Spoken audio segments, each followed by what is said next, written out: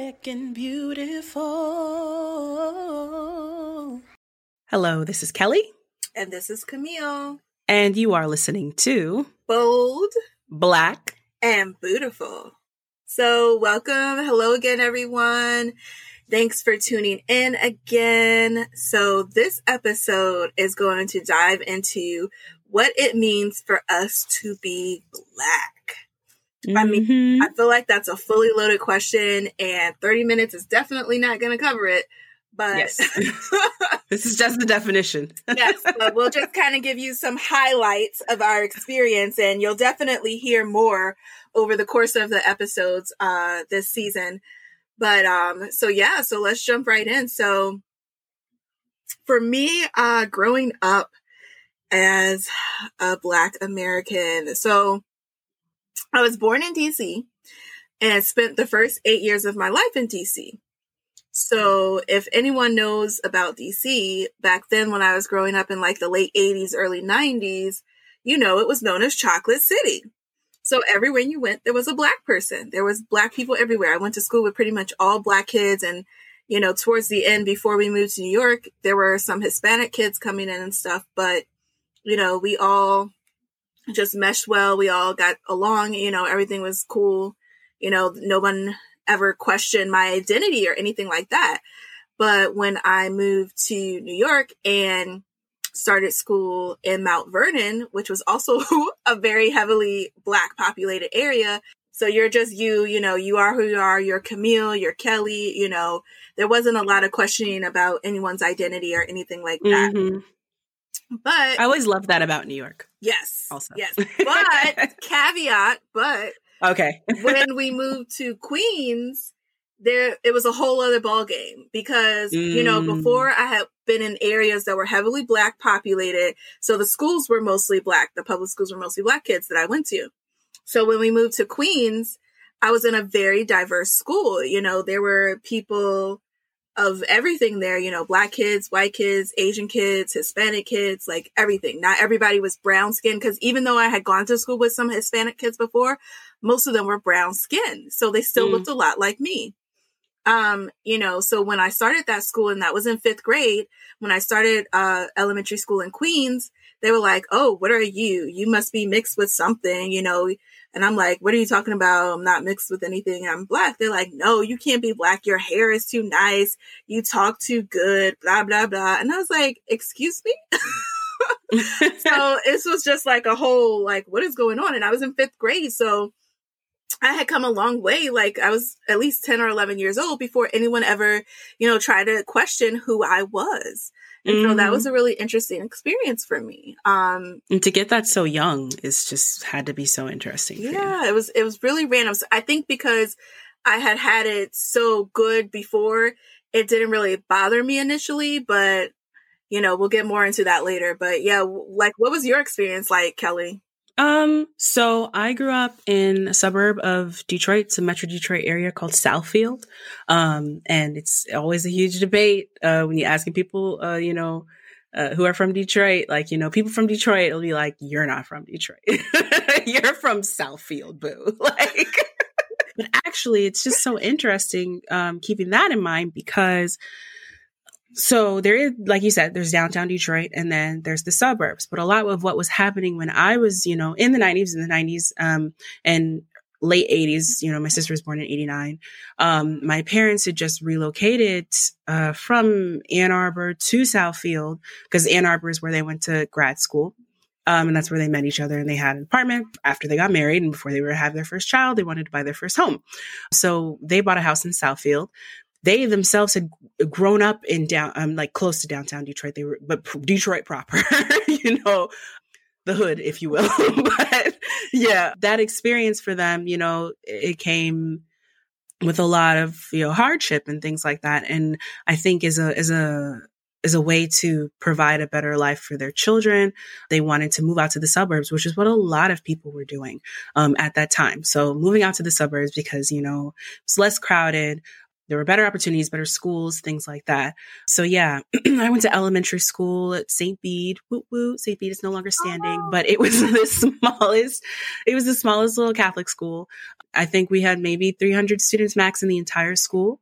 I went from kindergarten all the way up to 8th grade in the same building, just different hallways. So it's in itself interesting. But from the time I was in kindergarten all the way up to 8th grade, I watched my school become less and less just like, first, it was primarily white. Then it became more multiculturally diverse. And then as I started to graduate, it was definitely more of a Black school. And a lot of that is because of something called, redlining in Detroit, just like the shifting neighborhoods, and just watching it happening in real time was really interesting.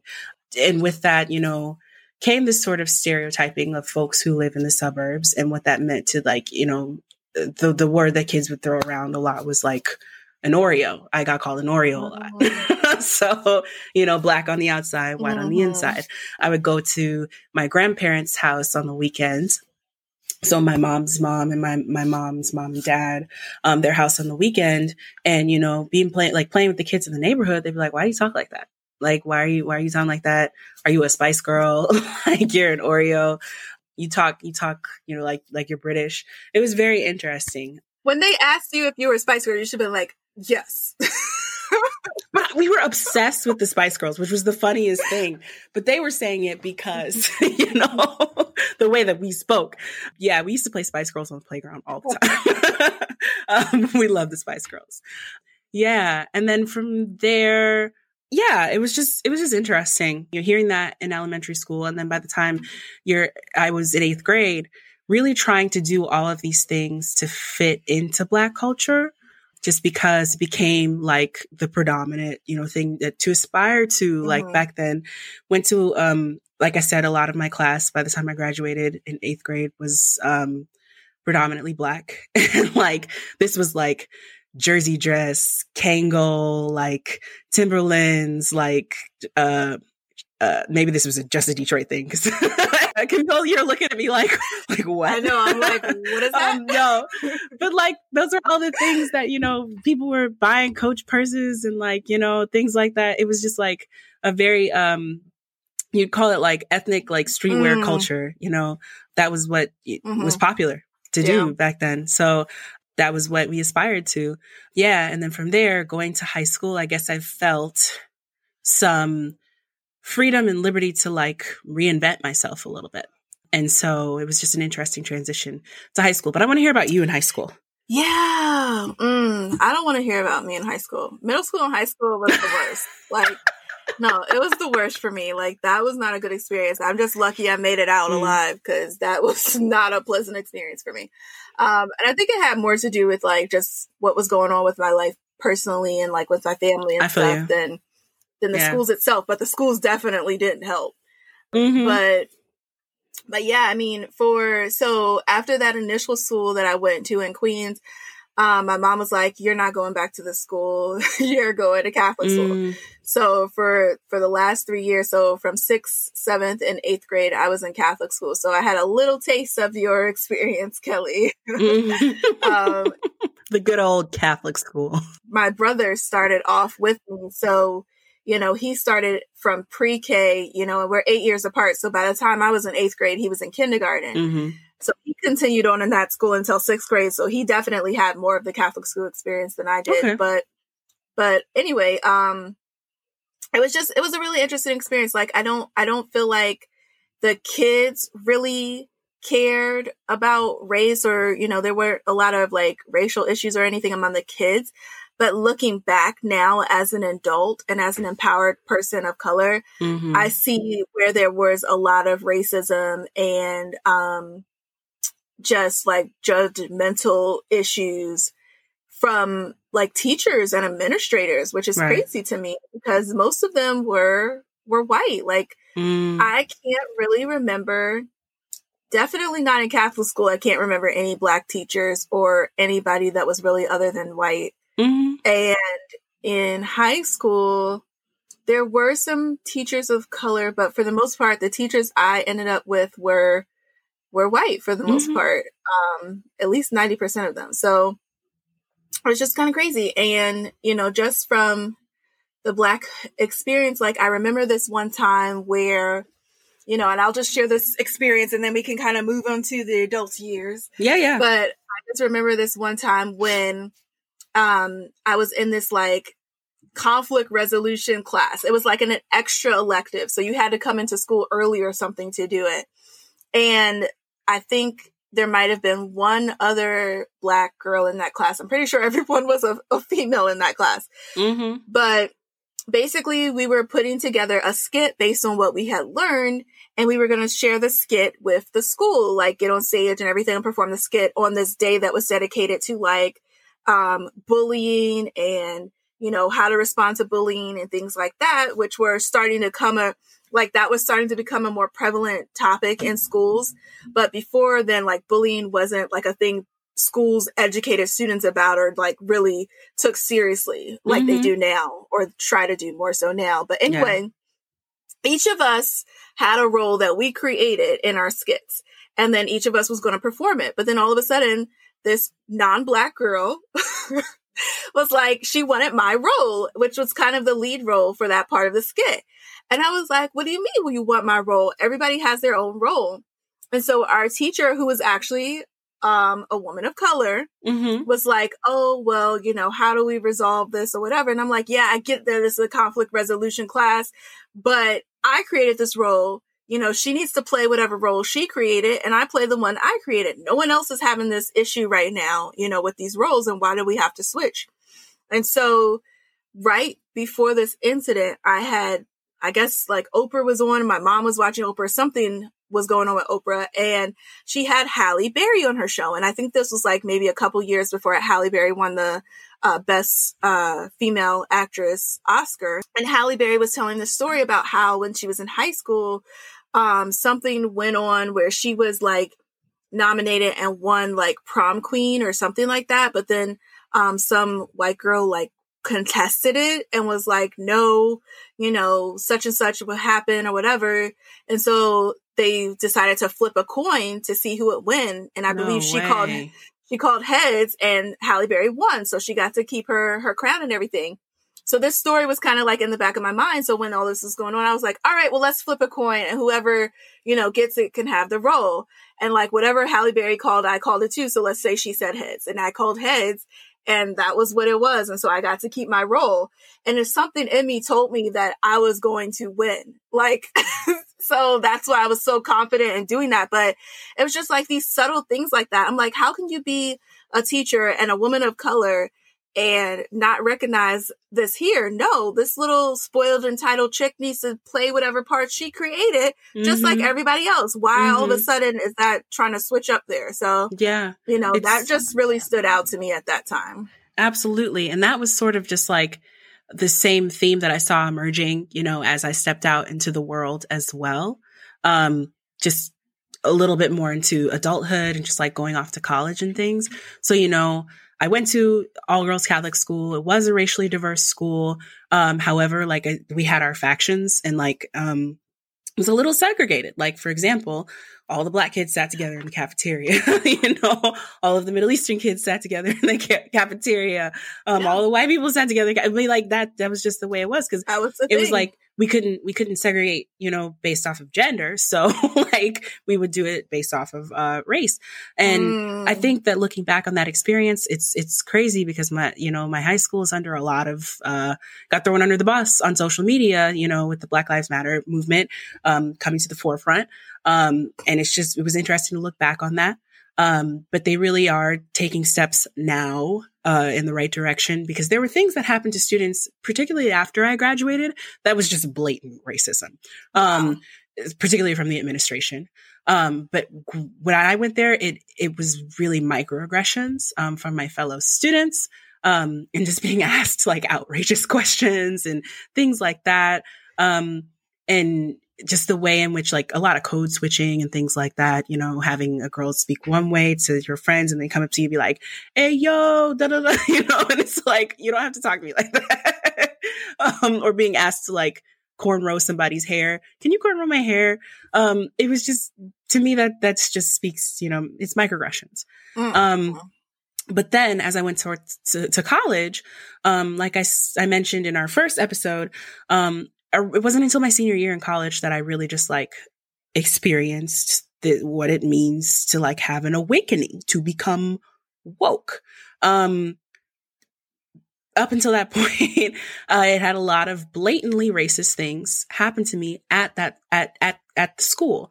For example, there was a man who walked around our school, you know, our particular theater school, and he would call all the Black students porch monkeys. And every time he passed me on the street, I mean, I'm laughing. It's so not funny, but like it's that uncomfortable laugh.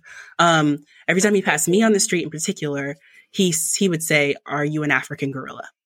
And every time I passed him and he said that to me, my reaction was just to laugh. But I think my system was just shocked that anybody would just say that to me. And then hearing the other students experience as well, other Black students at our school, they were outraged. They were ready to go beat this man up. I mean, turns out he had some psychological problems, and like campus police got involved and everything. And, you know, it was resolved in that. But like you said, I didn't see any of my professors step to the forefront and like really take it. And at that point I had Black professors, but I didn't really see them step up. And nowadays I reflect on it and I'm just like, at the time it didn't really bother me, but now I reflect on it. I'm like, where was my person? Like, you know, to go to, where was this faculty member that we felt we could go to with this stuff? And I just, in my reflection, I was just like, you know what? I think that they were happy to have a seat at the table themselves. And it's hard to break out of that sort of oppressive environment. And there's certain ways in which you oppress yourself in those environments. So other things happened at the school as well. But, you know, around my senior year, I got an awesome professor.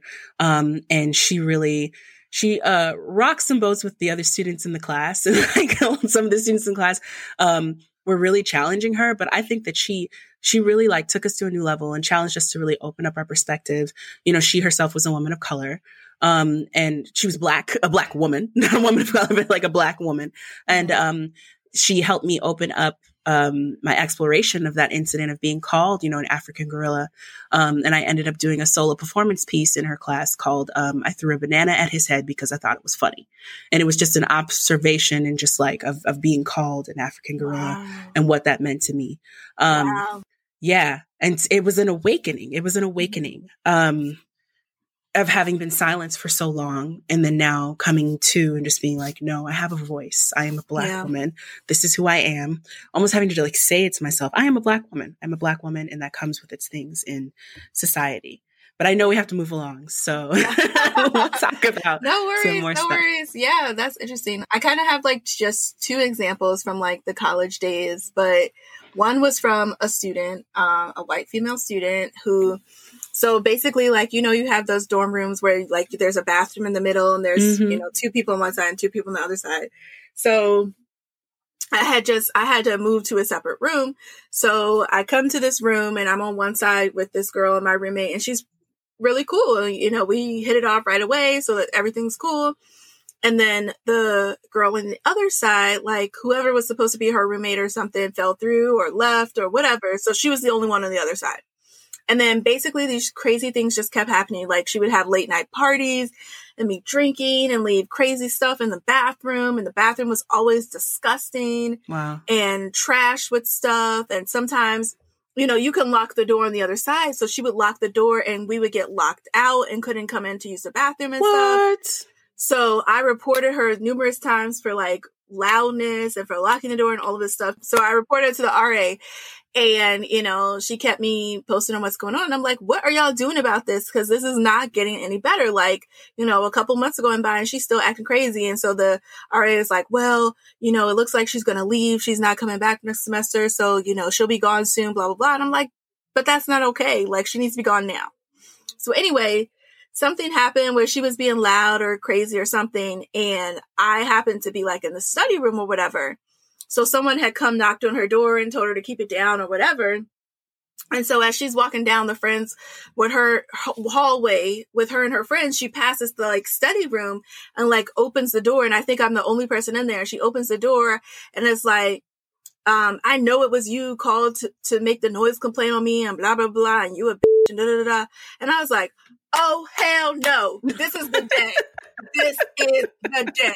And I got up so quick, but they was out those other doors, like leaving the hallway so fast. Mm-hmm. And it was like either I go beat her down or I go to my RA. It was like, because I was right between both of those options in the hallway.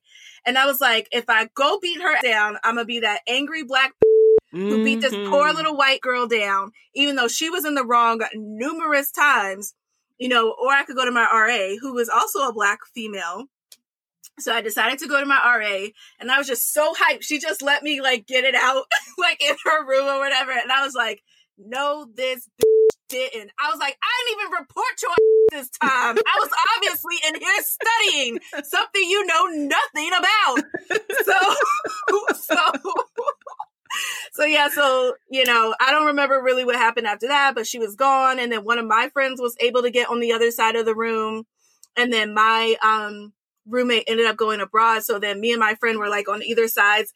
And then we ended up getting like other roommates or whatever, but they were cool. And, you know, we didn't have any more problems. So it was just such a crazy experience. It's that moment you were talking about though, right? That decision moment. It's right. Yeah. Well, I had a couple other experiences like that, but I think this was the first time it was like a blatant kind of racist thing for me. Mm-hmm. So yeah, there was that time. And then there's one other time I want to quickly share, cause it's kind of an antithesis to what you shared. Mm-hmm. And then we're going to, you know, keep it rolling. But yeah. So I also had this experience, and I don't even exactly know what to call it because it was from a black female professor, but instead of her supporting me, it was like she left me hanging. And so, you know, she was teaching this class or whatever, and she had a TA who was this younger white guy.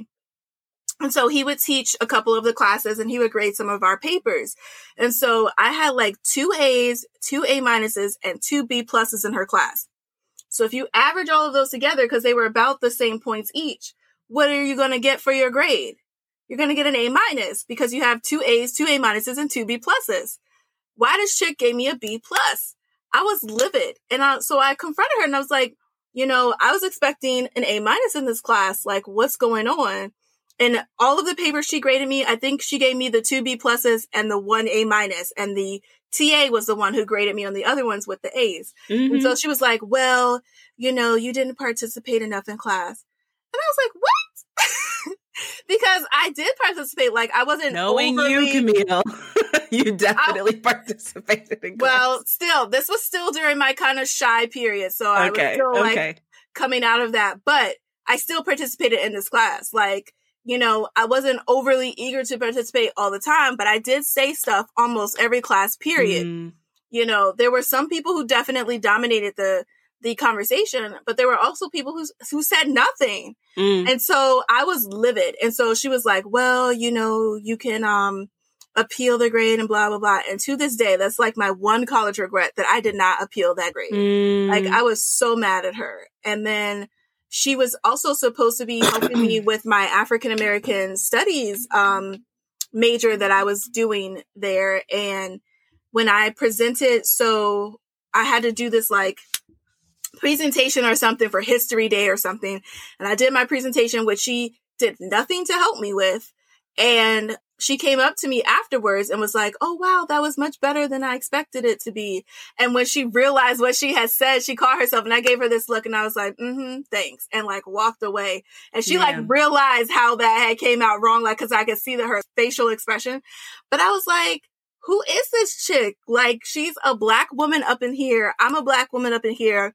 She should be going the extra mile to, you know, support me, support somebody who's here to like, you know, elevate our dynamic as women of color. And she's trying to bring me down. Like, what the hell?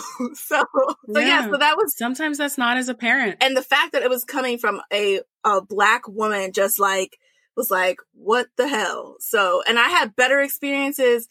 First of all, I had better experience with male professors and, even white male professors that I, you know, did with her. Like, it was just so crazy. But yeah, so let's kind of just dive into like, you know, dating and relationships and just kind of racism in general. Yeah.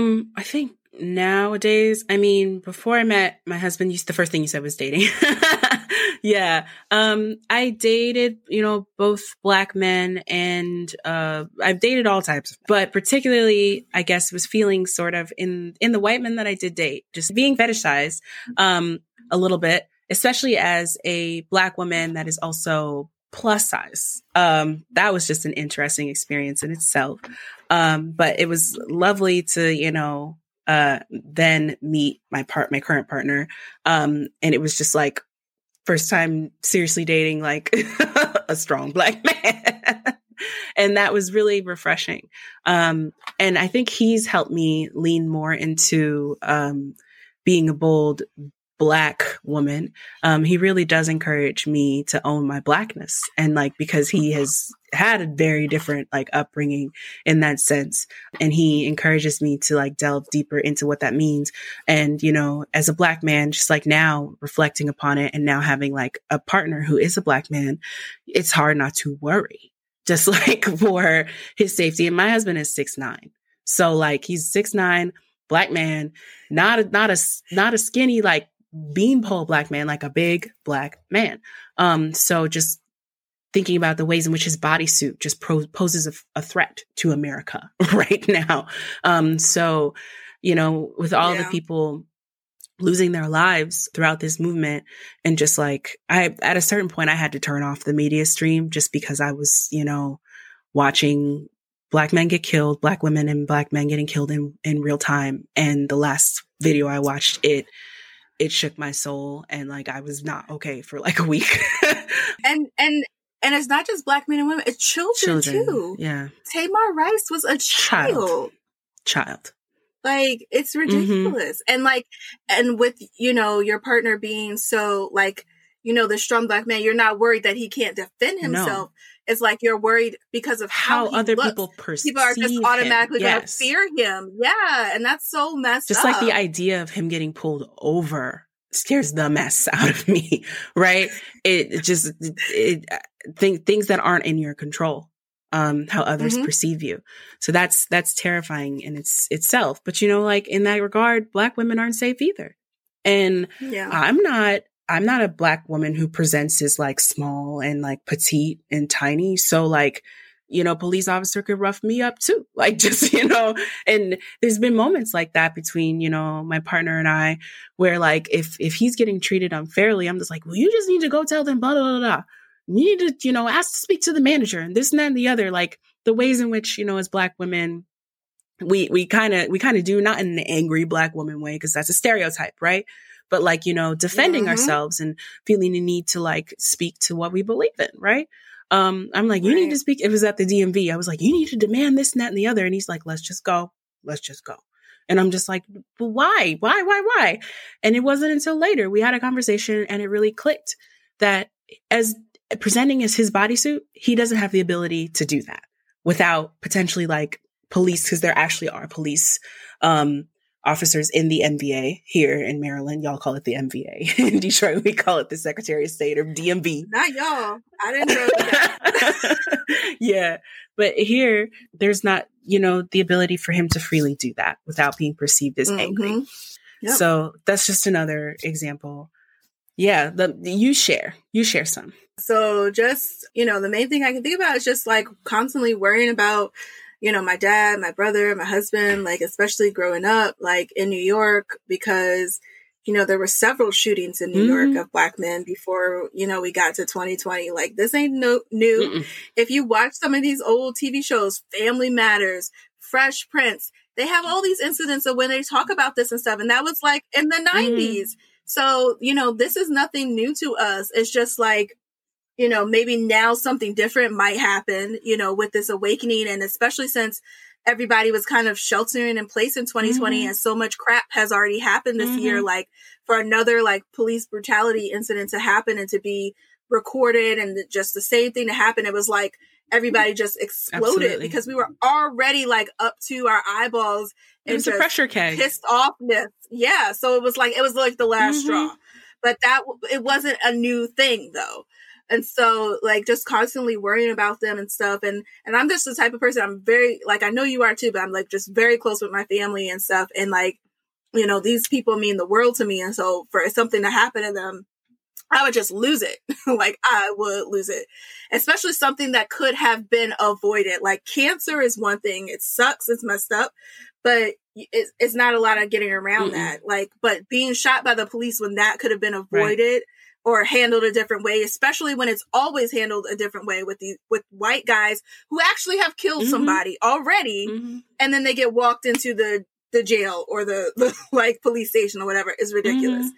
And so, you know, it just opens us up to like what's going on in today's society and world. You know, it's just, I feel like, you know, if ever there was a time for things to really turn around, it's now, because like people are just so fed up with the crap that we've been fed for so long.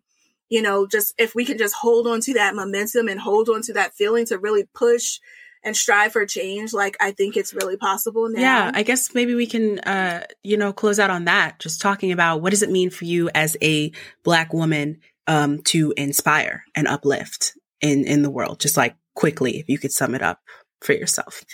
Yeah, I mean, to inspire, I definitely think this podcast is going to help us, you know, inspire and uplift, because, you know, it just goes to show you, like, we're just two Black women out here who happen to practice Buddhism, you know, doing our thing. And like, you know, when someone may look at us, they may be like, oh, you know, she's this or she's that. But, you know, everyone's so much more than the surface level. Like, we have so many intricacies about us and, you know, things about us and things that we do and how we live our life. Like, we're not just these stereotypes that people see on the surface because of how we look, because of our body types, because of our skin color.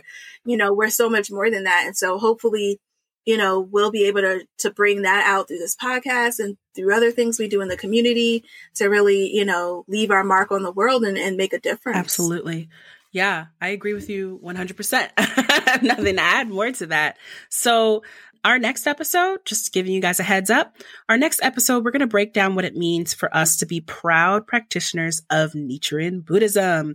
And so how that, and then how that differs from other types of Buddhism, and basically what the impact of being Buddhist has had on our lives in general, specifically this year, 2020, a very trying year. Yes, definitely. So we will dive right into how we came across this practice and how it has forever changed our lives. You know, this is going to be an amazing episode, so be sure to tune in for our discussion on the significance of the Buddhaful and bold, Black, and Buddhaful. Until next time, stay safe, be you, and live life to the fullest. Bold, Black, and beautiful. A Culture and Society podcast brought to you by Kelly Sloan and Camille Lucas.